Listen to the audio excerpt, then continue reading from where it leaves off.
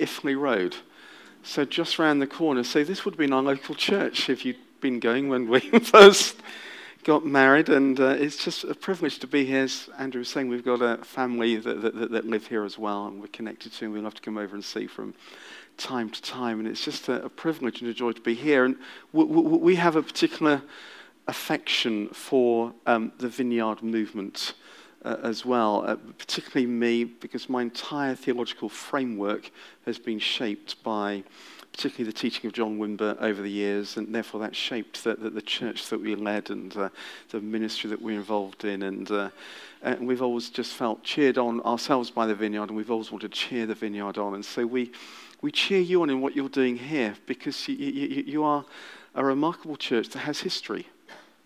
You've been around for quite some time now, and you've gone through different seasons and through different chapters, and the Lord has used you to bless many, many people in all sorts of ways, and you have a legacy that's touched the lives of many, and I want to encourage you to keep doing that in the work that you do, because in the end, as we've heard so many times, all of us, the local church is the hope of the world, and what happens here, impacts this community, impacts the region, and impacts beyond. And we were in our little local church this morning, greatly blessed by the ministry there, and the preacher was preaching, and he was just reminding us that it's in this place when we're together, when we do together what we do on our own day by day, in whichever place the Lord positions us, that it's when we're together that something very special happens as we host the presence of God together. And just that sense as we were worshipping and as we were together, just that sense of the presence of God here is tangible and precious and to be guarded. And we just want to encourage you in that. And I don't know, at the end of the weekend, it's been a fascinating weekend. I don't know, is it sometimes when you get to the end of the weekend, do you sometimes feel like, your laptop or your PC, when you've got all those tabs open on Safari or Chrome, you've got too many tabs open and you're not quite sure which ones to look at. You've got all these things going through your mind, and you know that Monday's coming and you've got all the business of tomorrow, and somewhere in the background you can hear music coming from your laptop and you don't know where that's coming from at all. And for us, for me anyway, I feel like I've got many tabs open. We're in the middle of moving house at the moment, and I'm Mr. Painter and Decorator for a while, and we're just coming to the end of my time with Hope for Justice, and we've got another grandchild on the way that may arrive this evening, and it's all sorts of excitement going on, and yet there's this precious moment here where we're together, and the Lord is meeting with us, and He's ministering to us, and He has a word for us. And I want to say thank you to Andrew and Mandy for inviting us to be here, for me being here. And as Andrew was saying, we have a background in church leadership where we know what it is to give ourselves to and be committed to building a community of people that are committed to pursuing the presence of Christ, to explore what it means to be committed to one another, what it means to make a difference in the place that God positions us, where we want to welcome everybody and anybody, where we sort of acknowledge that nobody's perfect, but when God is in the house, anything is possible. And so it's with that I really come to share a little bit about the work of Hope for Justice and the work that they have that we're involved in. And at Hope for Justice, we sit alongside all sorts of other movements that are involved in this sort of arena of ministry, whether it's IJM, International Justice Mission, Justice in Motion, Justice and Care, the Salvation Army, all sorts of different organizations. But I am passionate about this area. I don't know whether you know this, but that there are in excess of 40 million people trapped in modern-day slavery, and that is a conservative sort of estimate. 152 plus million children in child labor. And I believe that with this sort of precious gift of life that we're given, we are simply called to employ all that we have to make a difference in the lives of others, in the places where we're planted. And I believe that, I know you believe this, because I think it was the Vineyard that taught me this in the first place, as I sought to understand Scripture, that, that God is a God of justice. That God is a God who loves to rescue, the poor. He's someone who longs to bring his presence, his peace, his shalom to those who are suffering in slavery. And I believe that he wants to renew us in our understanding and our passion to reach the least and the lost. So I just want to tell you a story about a woman called Lottie, who came to England a few years ago on the promise of work, and she was betrayed. And she was kept as a domestic slave. And she was a little bit like a modern day Cinderella, really. And she was forced to live in an unfurnished room, and she had to live off the scraps of food that the family that she worked for provided for her. She was working 7 days a week in excess of 13 hours a day. And she was abused on a regular basis. But the product of that abuse was a beautiful son. And this son was born into slavery. And Lottie just knew that she had to do something about that she couldn't live with that situation as it was. And it somehow, desperately, she found out about the work of Hope for Justice. She connected with us. She reached out for us. And within 24 hours, she was rescued from the plight that she was in. And the investigators who rescued her, I heard them say this, and I've spoken to them about this. They said it was incredibly moving to see her at a later date in a safe house, emotional, of course, but happy. And she pointed out to her son, who was fast asleep on the bed, and said for the first time she'd seen her son sleep as a free person. And she knew that he'd have food to eat, and she wouldn't have to worry where the next meal was going to come from. And it seems to me that when you hear, and there are many, many stories like that, tragically, when you hear a story like that, it's something you're moved by. You have to do something about it. And there are people like Lottie living in slavery in our communities all around us here in the UK and around the world. And over 200 years after the abolition of the slave trade, whether it's called modern-day slavery or human trafficking, it is serious organized crime. It is big business. It's sort of very low risk for those that are the perpetrators, very high rewards financially. And we know, don't we, that there are women and girls who are lured into exploitation, forced to service others for the profit of their traffickers, controlled by violence or drugs, manipulated, believing there's nothing else for them. Men desperate to provide for their families take up jobs that seem legitimate, unaware that they're going to become trapped in a cycle of sort of forced labor, as it were, that their passports are taken, their wages are taken from them, threats are made against their families back home, and stories of retribution to those who try and escape are passed around. And these sort of stories, these circumstances paralyze the victims of modern-day trafficking. And in many cases, these men and these women are wasting away from a lack of food, from constant abuse, thinking that they're one word away from a beating, and it's physically and emotionally devastating. So Ben Cooley, who Karen and I have known for a number of years now, founded Hope for Justice back in 2008, 10 years ago. And he went to a talk that was a little bit like this, frankly. And he heard one particular fact, that 1.2 million children are trafficked every year, on top of the millions already held in slavery. And at the time, he had a little girl who was age 3. And he found himself thinking that if that was his little girl, he would do something about it.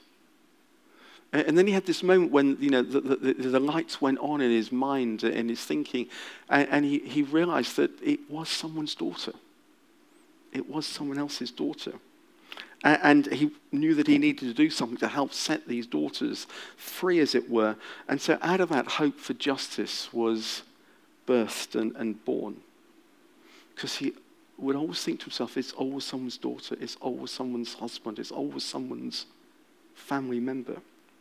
So today, just a little bit about Hope for Justice. We have a team of investigators, we have lawyers, advocates, support staff, experienced professionals who rescue people trapped in modern-day slavery around the UK and around the world. And we get people out of those situations of abuse. We get them into safe houses, working closely with the police and the authorities. We've actually done quite a lot of work with the police authorities down through the Thames Valley corridor because there have been quite a number of issues in this area.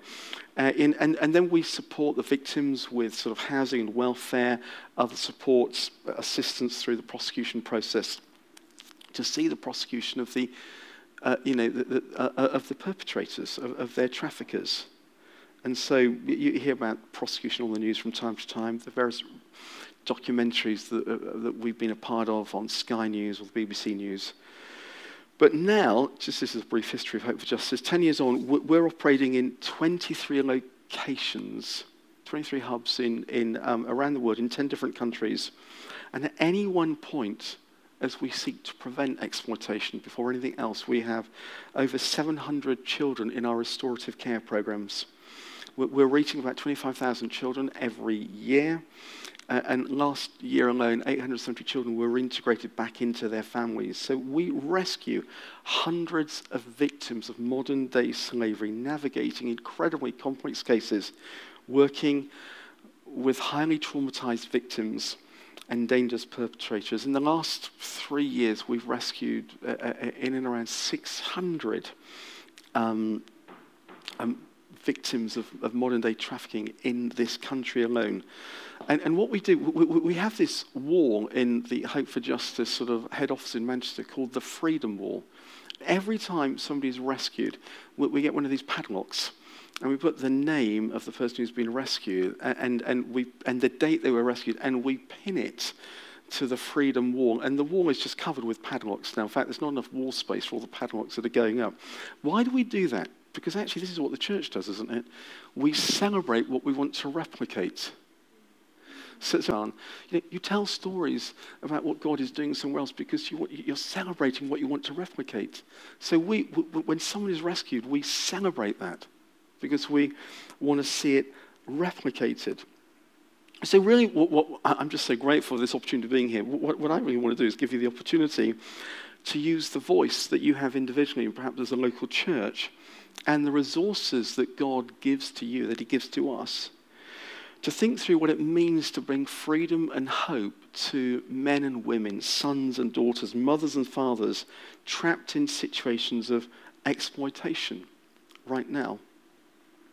And I believe that this is, this is in line. If I could go back to any moment in history, really, I think I'd like to go back to that moment when Jesus is in Nazareth. And he sort of picks up the scroll of the prophet Isaiah. And he says, the Spirit of the Lord is on me, because he has anointed me to preach good news to the poor.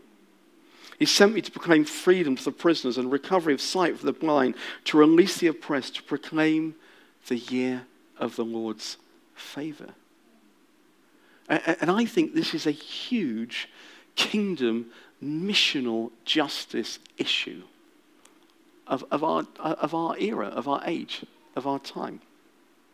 And it seems to me, and philosophically, that this is when we were in local church leadership, Carrie and I, we carried this, and we think this lies at the heart of the Vineyard, that when you genuinely encounter the presence of God, you cannot remain the same after that encounter. It is a transformative moment. We are transformed and we are changed. And when we encounter the Lord as he transforms and changes us, he downloads into us the heart that he has for his concerns. And if the Vineyard taught me anything, it was that the Father has a heart for the poor. He has a heart for the vulnerable, for the needy, for the disadvantaged, for those that are trapped in cycles, as it were, who are caught up in sort of things like modern-day slavery. These things are close to the heart of the Father. I am convinced that when we engage in these sort of issues, not only does it reflect the heart of the Father, not only does it honor God, but it energizes us in the local church as well as clearly impacting the lives of those who are around us. So let me just tell you a little bit more about the situation in this country very, very briefly. The government estimate that there are 13,000 victims of modern slavery trapped in our communities, hidden in plain sight, sort of right under our noses, made to live in cramped and squalid accommodation, forced to work in factories or nail bars, car washes, bakeries, wherever, in all kinds of industry, from agriculture to waste processing,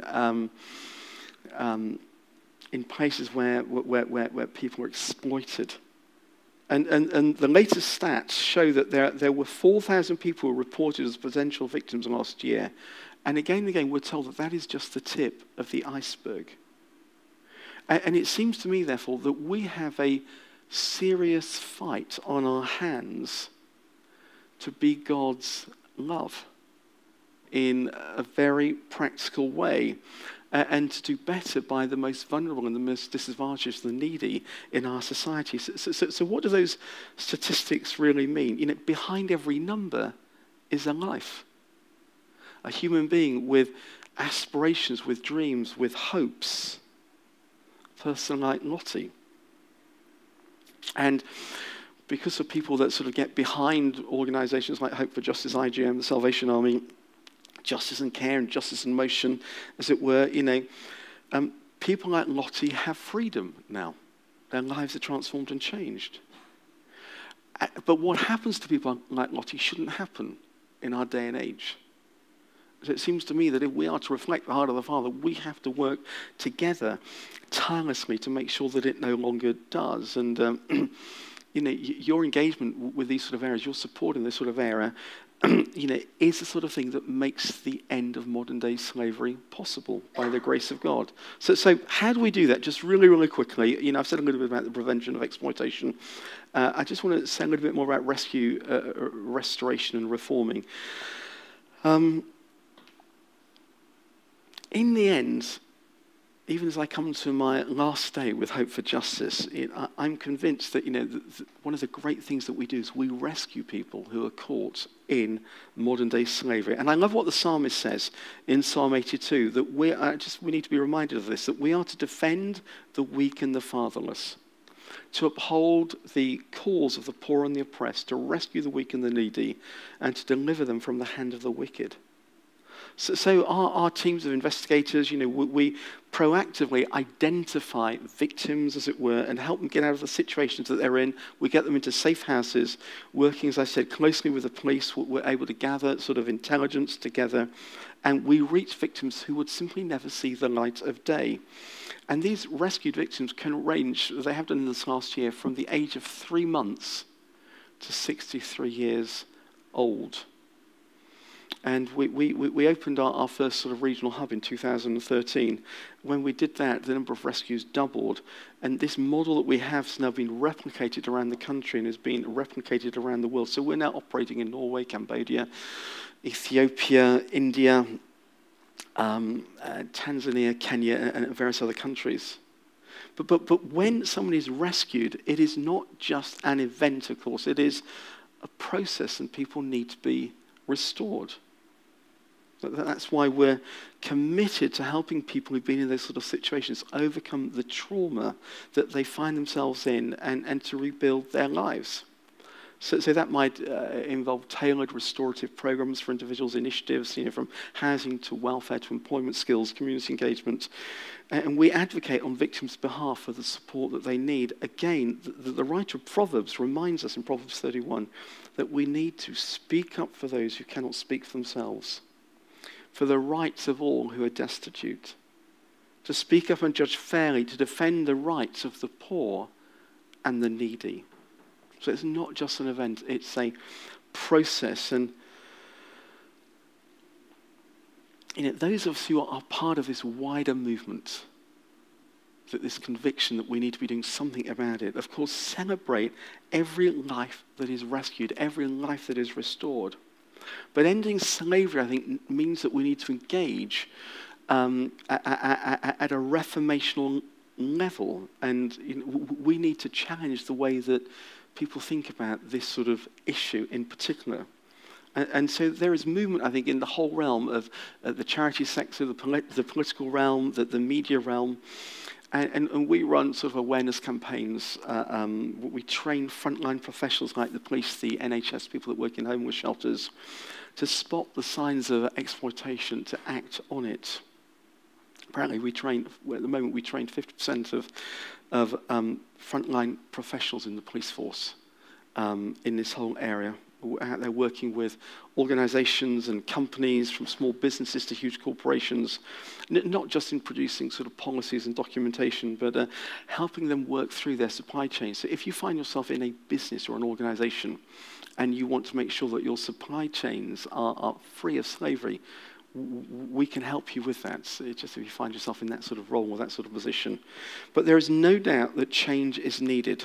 There are failures in the systems that are there to provide for victim care. There's not enough sort of support to rescue victims or to help people avoid destitution and homelessness. So we've worked in Parliament. We've briefed in the White House on this work. And we're busy trying to sort of work in the whole arena of sort of supply chains to sort of end exploitation in that sort of arena, in that sort of area, with a new movement called the Slave Free Alliance, which is really exciting. Now, as the people of God, we need to use, I think we understand that we need to use what God has given to us, to change the situation. When we were sort of leading a local church, we understood that we had to use the resources, the time, the talents, the energy that God gave us to change the situations of those who were impoverished, those that were oppressed, those who were in destitution, those who are caught up in slavery. That we need to change lives, that we need to end oppression, we need to end slavery. And so, in part, there are different ways of doing that. And as I've said already, we're not the only organisation involved in this sort of work. You have something within your own community here that it's worth getting behind and supporting and praying for and giving yourself to. There are other great organisations out there sort of doing tremendous work. But if you are interested in any way at all in giving to or supporting the work of Hope for Justice, then there are different ways of doing that. Churches do that with their budgets. We have people that like to be involved with us on a regular basis, who become guardians, and they pray on a regular basis, they give on a regular basis. And I'll just say a bit more about that in a moment. Because the truth is, we need as many of those people behind us as we possibly can. It should never be to the detriment of what you give and what you invest in terms of the local church, but maybe alongside. Because it's worth remembering that tomorrow morning, the traffickers will be getting up at 4 o'clock in the morning. And they'll be dropping off broken men and women in the factories where they go to work for 20-hour shifts, day in, day out. That's what happens. Pimps are standing on the street corners at night, plying their trade. These people are not staying at home and watching telly or watching the highlights of the Ryder Cup. They are relentless. And our passion to engage with this, if we are to reflect the heart of the Father, has to be as relentless. So whatever you do something, is what I'd say. And if you want to join us or engage with us a little bit along the way, then that would be amazing. If you wanted to help us prevent exploitation, to rescue victims of trafficking, to restore those victims, or playing your part in reforming the society we're a part of, that would be great. Because don't we believe that God is a relentless rescuer and restorer of those whom he loves? And he loves humanity. And don't we believe that freedom is worth the fight? That justice is a non-negotiable? And so together, in a sense, we have to refuse to abandon the least and the lost. So, I'm going to ask John if you can just play this little clip about a girl called Mary whose life was completely transformed and changed by the work that we do.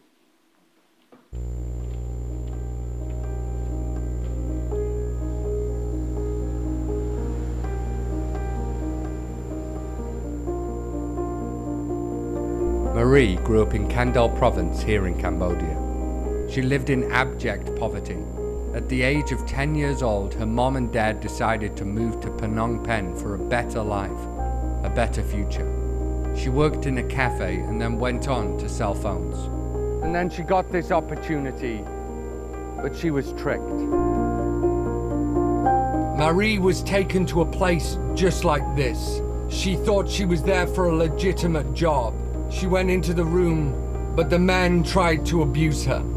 She ran out to reach out to the owner to explain what was happening and ask him for compassion, but he had none. And he forced her to go back into the room only to be violently exploited. Marie was just 13 years old. This abuse that she was subjected to lasted for 2 long years.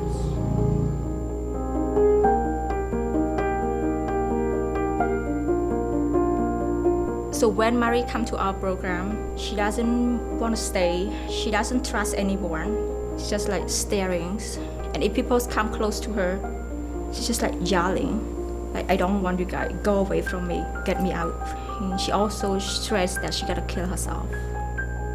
ពេលដំបូងហ្នឹងជាប្រភេទមនុស្សដែលដូចថាដូចអត់មានអារម្មណ៍នៅក្នុងខ្លួនទេដូចមនុស្សម្នាក់ដែលដូចមនុស្សគេហៅមួយម៉ាត់ថាដូចមនុស្សឈួតណា Yeah, because you were carrying a lot of pain. ចា Yes.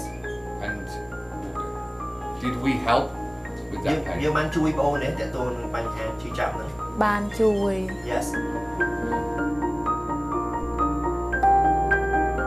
Did it feel safe here? វាមានសុវត្ថិភាពច្រើនប៉ុន្តែគ្រាន់ថាដូចនិយាយចឹងពេលដែលរស់នៅក្នុងហ្នឹងពេលយប់ខ្លះយើងគេងចឹងទៅមានអារម្មណ៍ថានឹកអ្នកផ្ទះជាពិសេស The message that we say to Mary, that sister, you are safe right now, and we here with you. We're not gonna let you go back to that hardship situations again that you experienced in the last couple of years. We're gonna hold your hand and walk across the journey of restoration. You are being protected, and you can walk to reach your dreams. It's thanks to Guardians, people just like you, that for the next 2 years, Marie was nurtured in a safe place, given education and therapy. I'm thrilled to say she is now graduated from our program and is pursuing her dreams in life. So when I see the girl graduated from the Hope for Justice program, my heart is full of joy. And the message that I want to speak out to her and to all the teams at Hope for Justice is like, this girl made it. Like, you got it. មានតែមតនភាពខ្លួនឯងពេកក៏ពិបាកប៉ុន្តែគាត់ថាថ្ងៃនេះខ្ញុំធ្វើការនៅក្នុងហាងគំនូរមួយគាត់ថាអត់ដែលនឹកស្មានថាខ្លួនឯងមានមកដល់ចំណុចហ្នឹងគាត់ថាអនាគតរបស់ខ្ញុំគិតថាវានឹងល្អទៅថ្ងៃអនាគតទៅមុខទៀត What she has had to walk through in her life is just unspeakable. She has given her all to beat the darkness in her past, and she is a beacon of light. And I'm just overwhelmed today. I'm overwhelmed by the fact that that girl is laughing. That girl went back to see the girls in our program, and she said, "Don't give up." She said, "I know what you're walking through." I mean, you know, what a role model for us all. And I just want to thank you. You've played a massive part in her life change. And you are a hero to her, and she is a hero to me. Thank you. Today, we're inviting you to become a guardian. Because there are literally millions more girls just like Mary. A guardian stands up for the Marys of this world. A guardian rescues them. A guardian restores their dreams. A guardian reforms society to end slavery forever. Become a guardian today and change the life of a girl just like Mary. Is this one? Oh, that's better. Thank you. That was Ben Cooley, who is a totally inspirational character who was a trained opera singer and gave a career in opera up to found and to lead Hope for Justice. And that was Mary, just a changed life, a transformed individual, an inspirational woman. And if you're interested in becoming a guardian, just on the table back there, alongside your welcome information and your notices, etc., are some guardian forms. If you're interested in becoming a guardian, just fill one in, give it to me before you go. If you don't do it while I'm here, then it probably will never get done, is what I've learned. But if you don't want to do it, that's fine. Just pray for us. Please pray for the work that we do. But if you're interested in becoming a guardian, then fill the form in. Fill in as much info as you can on it. And if you can't fill it all in, we'll get back to you and we'll talk about it over the phone with you or via email. But I am praying that in some way or another you will be able to stand with us and with others that are involved in this fight to prevent crushing, degrading exploitation of other human beings who are made in the image of God, who are made in the image of the Creator. And in any way that we can give ourselves to bringing freedom and hope to these men and women, to these boys and girls, then that is truly priceless. Because we know, don't we, that God has a heart for justice. He has a desire, a heart to restore that which is broken and damaged. That's actually part of my story. That's what he's been doing in my life, restoring that which was broken and damaged. And he wants to do that in the life of all of us in different ways. And he uses us to bring healing to others. As he heals us, then we bring our healing to others as well. Each of us has known him as a saviour. We've received his restoration. That is his desire for us. And then we become conduits through which his life flows through us and out into the lives of others. I was reading Joel the other day and just read this. I will repay you for the years the locusts have eaten, the great locust and the young locust, the other locust and the locust swarm, my great army that I sent among you. You will have plenty to eat until you are full, and you will praise the name of the Lord your God, who has worked wonders for you. Never again will my people be shamed. Then you will know that I am in Israel, and I am the Lord your God, and there is no other. Never again will my people be shamed. So throughout Scripture, we just see this desire in the heart of the Father for rescue and restoration. And that's what we get to be a part of as followers of Jesus. We get caught up in God's great plan to bring healing, to bring wholeness. And maybe if you choose to join with us, then in this particular area, turn things around in the whole area of modern day slavery. So I thank you for listening. You're very kind. You're very gracious. Let me encourage you to pray about this. You may want to support about it and join with us in changing the lives of Mary and the many other people like Mary. Before I close, can I ask you to stand? Is that okay, to stand? You all look far too comfortable. And let's just be still. Let's be quiet for a moment.